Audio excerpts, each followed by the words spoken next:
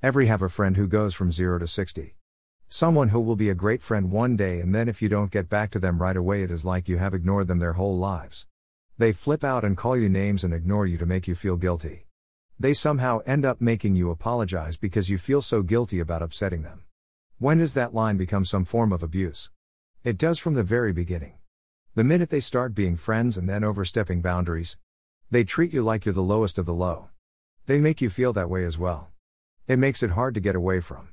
You feel like the world's worst friend because you're not giving enough attention to that one friend. When you have 1,000,001 things going on in your everyday life, it makes you want to give up any other friendships because you don't know what healthy is anymore. How do you escape this feeling? How do you learn to be yourself again? Why do you let yourself feel this way?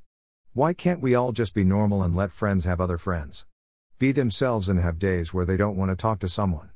I hate that feeling. I don't like feeling small, but I have been made to feel that way on an occasion. I hate feeling like I can't say or do anything. I can't feel this way and I don't know how to get out of the situation. I don't know how to escape it. I feel stuck in a way I can seem to run away from. What do I do? How do I change the way people see me and make me feel? I just don't know anymore. This is something I need a little extra help with and don't know where to find it.